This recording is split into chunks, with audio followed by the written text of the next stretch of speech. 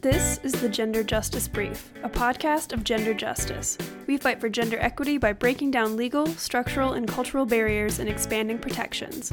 We want to see all people thrive, regardless of their gender, gender expression, and sexual orientation. Hey everyone, welcome back to another episode of the Gender Justice Brief. I'm your host, Erin Hart, Communications Director at Gender Justice. And it has been a super long time since we had the other Erin, the first Erin, the original Gender Justice Erin May Quaid, our Special Projects Advisor on the pod. Hey Erin, welcome. Thanks so much for having me. Always glad to be here. And Jess Braverman, our Legal Director. Hey Jess. Hey everyone. Hey Erin and Erin. Hi Jess. It's Jess and the Erins. In fact, we should rename the podcast. Jess and the Erin. It's great. Erin, I don't have we presented anything together anytime recently? You and I? Yeah. No, it's been a minute. It's been a minute. It's sad. It's been a minute. I'm glad we had the excuse today to bring the band back together. But also, I think we will have some upcoming events when the SCOTUS chats happen, when the U.S. Supreme Court decides 303 Creative versus Elenis. That could be as soon as tomorrow. It was not today. Yeah. We'll bring you back to that. But today we're talking about, it's insane, but it's been 1 year since Roe was overturned and the Dobbs decision threw our country into chaos. So that's why we're here. Let's go back to the Supreme Court leak on May 3rd. Or I think it was May 2nd. I'm not sure. But my notes say May 3rd, 2022. What were you all feeling that day? What happened and what conversations do you remember having with people about it? I'll start because I think mine it was this wild moment. The first thing to know is that those of us who listened to the arguments in December were not surprised by the leak at all. I think for a while before the Supreme Court heard the case, we were thinking they're going to find a way to ban abortion without overturning Roe. They're not going to say it, but they're going to find a gutting the Voting Rights Act, something like that. After we heard the oral arguments, we were like, oh no, they're just going to overturn Roe v. Wade and they're going to do it pretty brazenly. And so when the leak happened, I was 6 days postpartum. I had just given birth. I had been rehospitalized with postpartum preeclampsia. So I had just come home from the hospital. I was literally nursing my baby, who was 6 days old, and spent a lot of time on my phone while nursing the baby. There's not a lot to do. And I just happened to be on Twitter and it came up. And I was holding my phone in my right hand, cradling my baby to my boob in my left hand. And I kept looking at the phone and then looking at my daughter and then looking at the phone and looking at my daughter. And I was just thinking, oh, what did we do? I brought her into this world. And now it was just this whole existential crisis of something that I knew was coming and that we had been preparing for. I had been part of the movement to prepare for this moment. But I had a total existential crisis in that moment. I just felt guilty and awful and gut punched. It was a hard day. How about you, Jess? I seem to remember you were traveling or on a plane. Yeah, I think for the leak. So I was actually on the plane on the way back from an abortion conference. And at some point on the flight, a text came through. I guess I forgot to put my phone in airplane mode. Oops. And it was from you, Erin. It was you and Megan being oh my God, the Dobbs leak. And I was like, what? And then it was hard to believe, but I was on the plane, so I couldn't actually access it. So I was just sitting there on the plane, waiting to land so I could read this leak because it sounded, I'd never heard of that happening before. Unreal. A SCOTUS opinion leaking. So I was maybe it's deep fake, maybe, who knows? So I was basically just antsy on a plane, waiting to land. Until I read it, I was I thought it was an oral leak. Someone said something and so then I was oh, but there's a document. And then, Jess, you had to dig through the opinion Yeah. Like immediately upon landing. So Erin is like a brilliant, like if Erin were an attorney, I'd hire her onto the legal team in a second. But I was like, let me read, like, I have no doubt that Erin's right about how she's like portraying this, but let me just read it for myself, do my Like due a real diligence. lawyer should read it. Yeah, like I think of you as a real lawyer, but I was like, yeah, let me do my due diligence, read this opinion. And I was just like, oh my God. And so I think we did a conference call while I was at the airport, like waiting for my bags. So yeah.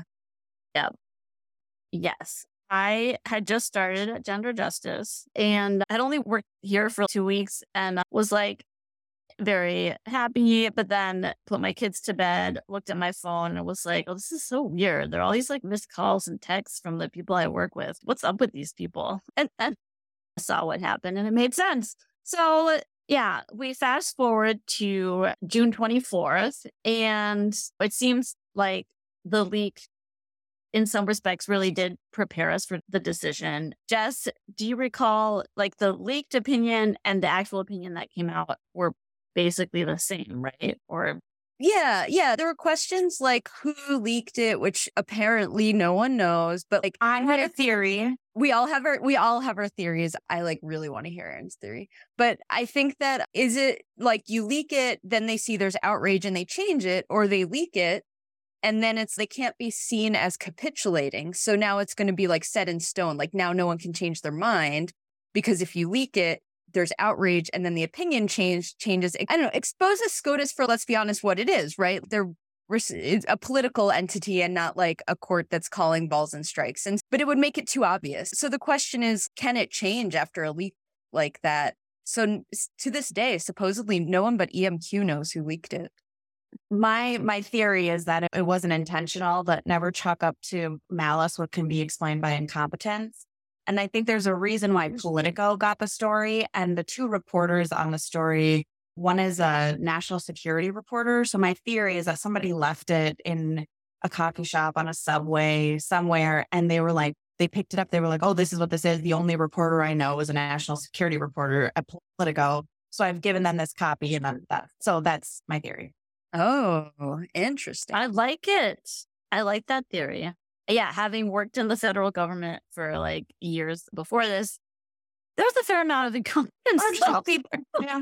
So the kind of mistake that would never happen at Gender Justice, let's be clear. Like we don't leave our drafts out on the subway or who's printing drafts? Erin, I'm 40 years old. I occasionally print a draft. I love a paper copy, don't get me wrong, but I can't edit on paper like I can on a computer. Oh, see, I print every press release before I hit send because that's smart. We're in the I'm also entered my 40s. Yeah, we're in the 40 and up club. We like paper copies. We don't like these newfangled apps. I got 3 more years before I'm printing all of my papers. Yeah. Excellent. Okay. So you had your printed copy of the decision. I had Delta Airlines print me out a copy. It was great. Yeah. And so there went our federal right to abortion. Jess, can you give us a brief recap of what was the established framework? What were the legal protections that Roe actually provided? So Roe basically was...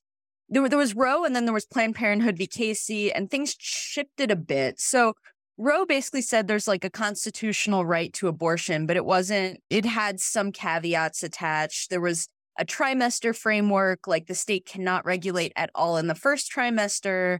They can do some regulating in the second trimester, and in the third trimester, anything goes, like you can ban it. Then came Planned Parenthood v. Casey, which kind of changed things around a bit. And basically, at the time of Dobbs, up until Dobbs came down, what the rule was like, abortion is like constitutionally protected until viability. After viability, there can be a ban. And Roe had the viability framework too. I'm overcomplicating it. Like, but basically there was like, Roe had like trimesters and viability. Planned Parenthood v. Casey was just like, we're just going to do this viability thing. So before viability, states could regulate abortion, but they could not ban it. And viability was considered like around, I think, like 24 weeks. And then after viability, there could be bans. And so that was what was going on at the time that Dobbs came down. What happened was that Mississippi passed a 15-week ban that was so like blatantly unconstitutional that even notoriously conservative Fifth Circuit was like, we can't let you do this. This is a pre-viability ban. They brought it to SCOTUS and they wanted to argue that they should be allowed to ban abortion at 15 weeks rather than having to wait till viability. But what happened in the meantime was that this makeup of SCOTUS changed. They realized they could probably get Roe overturned altogether with the current makeup of the court. And so they made the argument to just overturn Roe entirely, and they were successful, which I think is the idea that, like, if we leak the opinion and change it, we'll be seen as political. This is literally, we gain a conservative justice. Now we're like upending the Constitution. But that's like roughly what happened. Yeah, they packed the court and they were able to take away constitutional rights. I do think it's important to know that, you know, even though we had Roe and Planned Parenthood v. Casey, and it was all about like when you can ban or regulate abortion, the anti-abortion movement just did it in different ways, right? They passed all of these laws that criminalized providers and put all of these onerous, extra, unnecessary restrictions in place to restrict access to care, right? So they're like, if we can't ban abortion, we'll just target the people who provide care. And the places that they provide care with so much violence and criminal penalties and all of these things that it'll make people not want to provide anyway. And in the interim, right, between Roe and Dobbs, it was chip away at access to abortion so that functionally it was as if it was banned. So there were a lot of states where, yes, abortion is now banned, but it is not any harder to get than it was before because it was impossible to get almost. Yeah. So the idea behind Roe was like, and then Casey was like, before viability, you can't, like, you're not supposed to be doing things just to ban it or make it impossible. You're supposed to be doing things that are like the way you would regulate healthcare, but the states would do these ridiculous things, right? For example, they would say you need to have any physician who provides an abortion needs to have admitting privileges at a hospital within 20 miles of the clinic, even though abortion is really safe. There's a really low risk of complication, like lots of outpatient procedures take place, like without that requirement. And so the real purpose would be, and then they would know, right, either there is no hospital within 20 miles or the hospitals are mostly Catholic, the religious hospitals, and they would never allow abortion to be provided there. So it would functionally shut down the clinics and then you'd have to litigate that. So all of the restrictions were supposed to be like typical, like protecting health, whatever, but they were actually just meant to obstruct abortion access, and they were successful. I think now what are the trap laws? That was something that I feel like I kept hearing in some initial reading.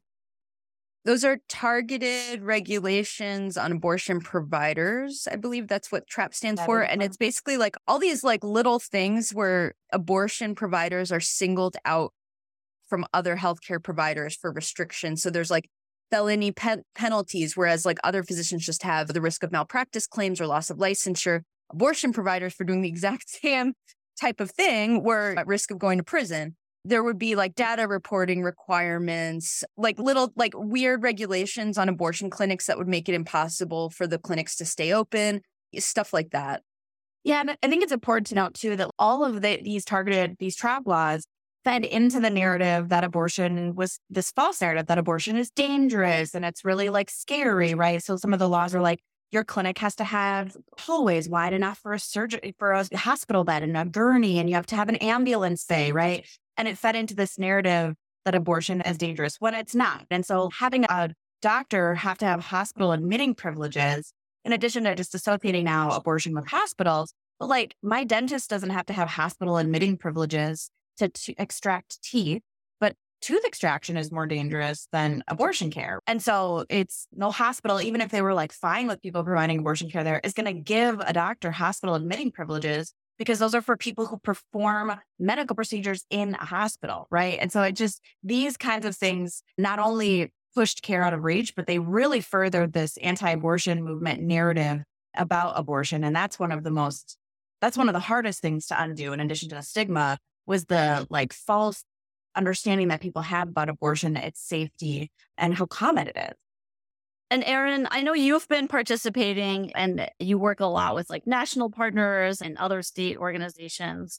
What is your understanding of the national landscape for abortion care? I think one of the things that we have seen is that the number of abortions have gone down, but not by as many as they predicted. So people still are accessing abortion care. Medication abortion is more widely available. Some states have quote unquote only banned it up to 6 weeks, so people can still maybe get care there. I think one of the things that definitely people in the reproductive rights, health, and justice movement could have foreseen, but maybe people are just learning, is that when you can't separate out abortion care from the rest of pregnancy care. So the impact to pregnant people, whether they're trying to stay pregnant or not, has been incredibly consequential. So Idaho, for example, has closed 2 labor and delivery wards because they don't have enough OBGYNs to staff those labor and delivery wards. We've had women die. We've had women wait in parking lots of hospitals to go into sepsis before they can go inside and get life-saving care. There was a woman in Florida who was required to carry her baby to 37 weeks and go through the full process of delivery, even though he was not going to survive. He lived for 99 minutes, and literally they said it was torture. She was tortured. She was pregnant. She has another child, and her other child would kiss her belly. And it just, can you imagine, right? He had Potter syndrome. And we've heard these stories from across the country. And this woman lives in Florida. She and her husband have never traveled outside the state, and they didn't want to. We've heard of people having to travel really far distances to access care. We know that some pregnant people can't even get in to see doctors until they're past 12 weeks because you can't actually tell the difference if you're bleeding from a miscarriage or you're bleeding from medication abortion. And there are doctors who don't want to even be associated with women whose risk of miscarriage is higher, which it is in the first 12 weeks, because they don't want to be accused of providing abortion care and they wouldn't be able to prove that they didn't. And so there are pregnant people who cannot get health care until they're further away from the first trimester because of the felony penalties for providers if they're accused of providing abortion care. It's dire. And there was a story yesterday on NPR about a woman. She's one of the first women to give birth after Dobbs. She got pregnant, found out she was pregnant 1 month after Roe was overturned. She lives in Mississippi. She has 1 child. She wasn't ready for another one, was required to have another one. And the trajectory of her life, she was going to go to cosmetology school, and they were trying to move into a better house and a better district for their kid. They live in deep poverty now. They can't afford childcare. It's just the consequences to people's lives are immense and almost immeasurable. We can talk about statistics, but the individual people's lives who have gone through the torture of being required to give birth when their baby will die after that, or people who are living in deep poverty or are stuck in abusive marriages or have more children than they can afford. It's almost immeasurable. And I think people forget that when they target abortion, they're really targeting women and people with uteruses. And that's why they're coming after birth control. That's why they're coming after IVF. That's why all these things are next, is because it's not about abortion. It's about control and power over our lives. And that's what they're seeking. Sorry, that was a long rant. Yeah, no, I feel like that was spot on. And it's sometimes not easy to forget because we live and work in the movement and I get all the news clips in my inbox, but we made so much progress in Minnesota as you were chief author of very important legislation protecting bodily autonomy of patients and providers. But yeah, Jess, in terms of how things stand, speaking of Minnesota, where we live and work, how things stand legally in Minnesota, has the Dobbs decision affected the law in Minnesota or what sort of happened in the legal space in the realm of the law in the past year?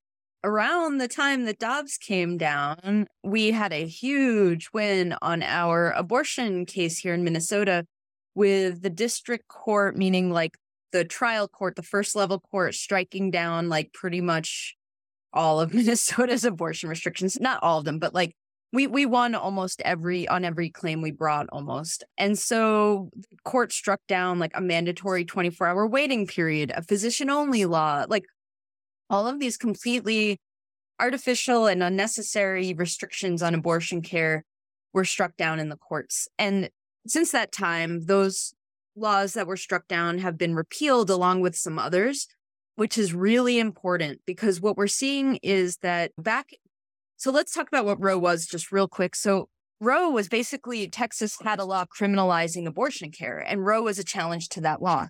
Minnesota at that time had a law criminalizing abortion care, and so did Wisconsin.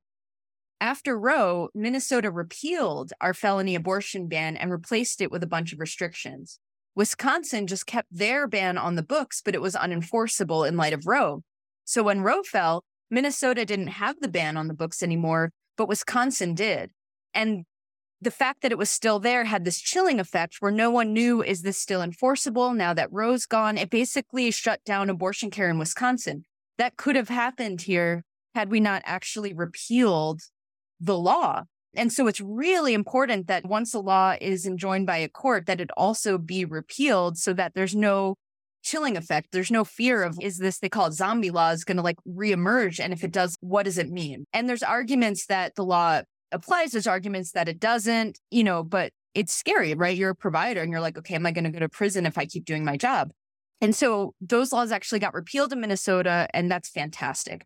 Right now, the law that got struck down but was not repealed was the two-parent notification law. That law was enjoined by the court, but it's still on the books. It was not actually repealed. And there is a group trying to intervene right now to try to get that law put back into effect. And that litigation is ongoing. I don't think they'll be successful. Their intervention attempt was really late, like inexcusably late. Technically, that case is still ongoing. So we are very protected here 1 year after Dobbs and Roe was overturned, which is great, especially as we see more and more people seeking care here in Minnesota. Thank you. I also wanted to ask you about, you mentioned medication abortion being more important now in this landscape. What do you find are the important conversations that people are having about medication abortion, or that people should know about medication abortion in this landscape? First, that medication abortion is it's a 2-pill regimen. It is mifepristone and misoprostol. It is safer than over-the-counter Tylenol. It is safer than penicillin. It is way safer than Viagra, which you can now get in chewable tablets. My God. Really? Anyway, yeah. Now, because of that line, whenever I hear the word Viagra, I hear it in like a Minnesota accent, like Viagra. But then Viagra, don't you? Yes. Yeah. Despite the accent, that is true. And it's safe to end a pregnancy up to about 11 weeks. And people can access it through the mail. And so there are places that will mail abortion medication to you. And there are people internationally who live in other countries who have no intention of coming to the United States anytime soon, who are very openly mailing pills to people who live in states that are that's just information you can read on the internet, just so people know about that. And in addition, there are states where abortion is legal, where people have set up places to access medication abortion, like on the borders, right? So Illinois being one, Minnesota being one, some of the Western states and some of the East Coast states too. And you can get the mail, you can get it from a provider. And in places like Minnesota now, where we have restored abortion care to being treated like all other healthcare, hopefully people can start getting it from their primary care providers and from you can get it over the counter. In other countries, it is that safe. That is the status of medication abortion in the United States. It's already, before Roe was overturned, it was more than 50% of abortions in the country and in the state of Minnesota. It's why the anti-abortion movement is targeting medication abortion next, because they don't want people to be able to control their own bodies and their own futures. That is medication abortion. And I think it'll become increasingly used both for its covertness and states that it's banned, for its ease. You don't have to go to a clinic. You don't have to be in a clinic for a long time. And it's less expensive. And just remind us, you mentioned, Erin, the anti-abortion, like this is the next target of the anti-abortion movement. What is the status of the FDA medication abortion lawsuits? Like, that was a huge deal. Lots of freaking out. And then I think it happened, it's just now in where is it in the legal world? Yeah. So there's this total nonsense lawsuit asking the FDA to do something you can't really ask the FDA to do, which is to go back 20 years and unapprove mifepristone. And then there's questions about if that lawsuit's successful, whether and how mifepristone will be available. That was really in flux for a while. A Texas court ordered the FDA to do something that it probably had no authority to order the FDA to do. While that was going on, there was a competing lawsuit in Washington state by progressive attorneys general, including Keith Ellison here in Minnesota, basically saying the FDA is being too burdensome on mifepristone, and it should maintain the status quo on mifepristone until our lawsuit saying you're being too restrictive is over.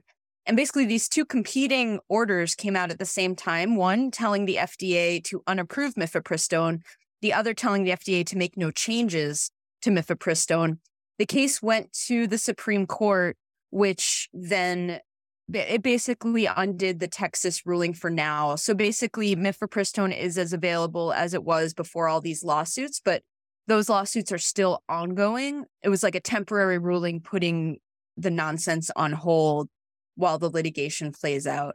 It's like on the one hand, you're like, oh, wow, SCOTUS did a good thing. On the other hand, the case is just so ludicrous.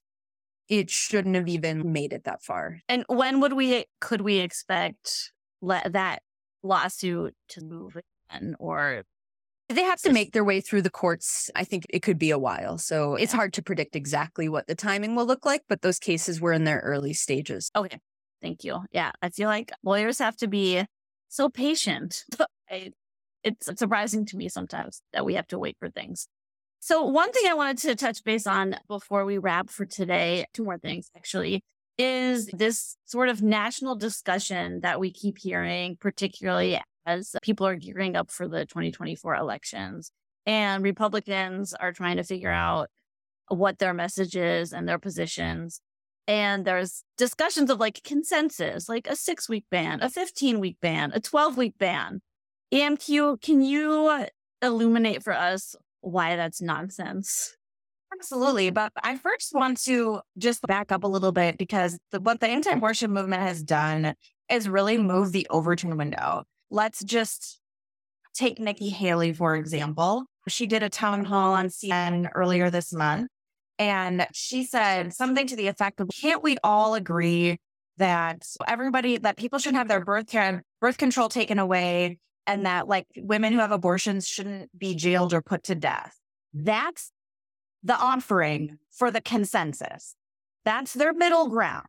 We won't kill or jail people who have abortions, and people can have birth control. So I just think it's really important for us to understand what it is that they're doing, is that when like they've stopped using words like ban, and there's like the consensus, right? And their offering for the consensus is you can have birth control and we won't put you to death if you have an abortion. So that's where their middle ground is now. That's where they've moved the Overton window to with their just like horrific policies.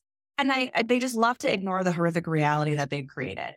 So I think these 15-week bans or whatever the week bans that they're offering, they're doing that because they already know that in almost half the states, they've banned abortion completely.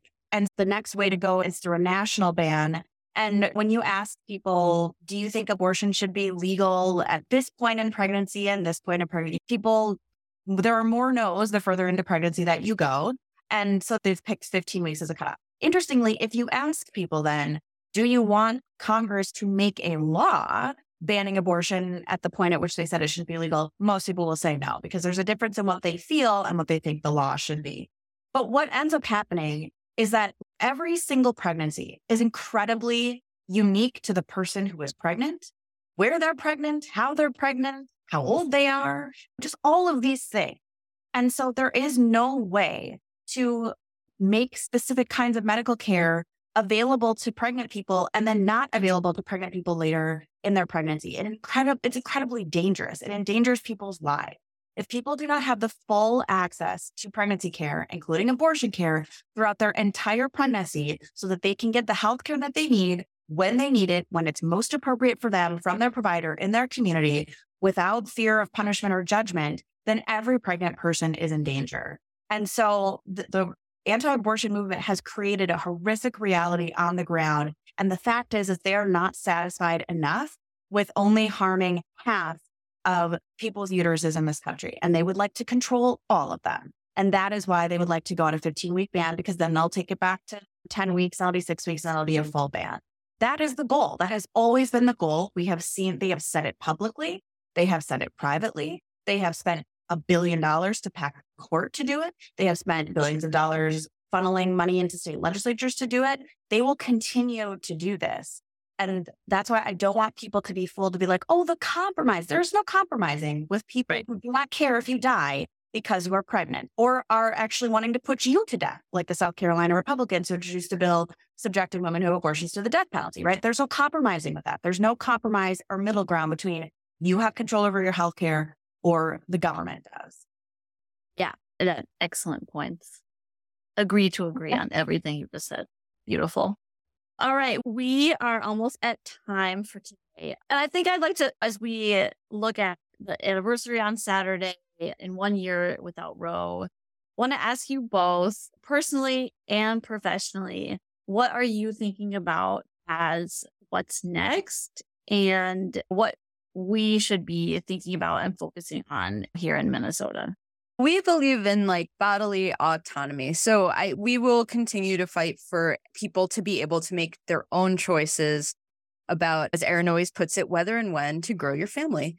And so we don't believe the state should be a part of that decision. We don't believe there should be coercion. We do believe that the state should help families who need help when they need it. So that's why we support, for example, paid family medical leave and other laws like that. We are continuing to look at crisis pregnancy centers. While we are all for people supporting people who want to give birth and to get the things they need, that should not be a coercive situation. It should not be you get this help on the condition that you promise not to have an abortion, or that you're lied to about abortion reversal, or that you go to you accidentally end up in a CPC because it has the same name as an abortion clinic and it's across the street from it. People should be able to make these choices without coercion. And so we're going to continue to fight for that. Erin? Yeah, I think it's one understanding that first they're using the anti-abortion playbook on trans people, also not the end goal, right? I think it's really making sure that we have our eye on the whole picture, that the people that are trying to destroy our democracy are the people who are taking away our right to bodily autonomy, who are taking away the right for LGBTQ people to live freely, taking away the right for people to have their faith and or no faith. It's really important that they literally have a name for it, for their playbook. It's called Project Blitz. And it is to institute a conservative Christian evangelical theocracy in the United States of America. And so to continue to push back against that, because otherwise we're just continuing to play whack-a-mole. And so every time this comes up, every time a new strand of their movement forms, it's really important that we push back as one. I know that they're going to come after birth control. They're going to come after assisted fertility technology. They're going to come after, they've already gone after providers. I think they're going to continue to do that. They're going to come after the education that providers get in medical school. There's a lot of places to go. In Minnesota, we need to increase the reimbursement rates for abortion care. We need to mainstream abortion care back into mainstream healthcare. We need to make sure that people around us in the states, and not just around us, because sometimes the closest state is the state with the most direct flight, and that often is Minnesota for some people, that they know that they can come here, because even though we know what the law is, there was just a story recently that said that people in states around Minnesota don't necessarily know. The message that people are getting in their lives is abortion is banned. And they don't know the particulars of the wheres and the whens. And so making sure that information gets out to both people in Minnesota and across the country. That's what I see as our next step. Yeah. So, yes. So a lot of work ahead. We are not stopping anytime soon. Thank you both so much for being on the podcast today. We'll have to have you back soon, especially if, to use one of Jess's favorite words, there's any nonsense coming out of the Supreme Court shenanigans. Also bonkers, I think. I think they're going to wrap up Pride Month with a pretty horrific decision through creative. Well, we'll probably convene again very soon. Thanks, everyone, and we'll see you soon. Bye. Bye-bye. Thanks for tuning in to the Gender Justice Brief. This show is produced by Gunter Janel and Aud Rodriguez. To keep up with our work in real time, be sure to check out the show notes for where to find us on the web, social media, and to sign up for text updates. Don't forget to subscribe, leave a review, and share to help us spread our message. Thanks for listening, and see you next week.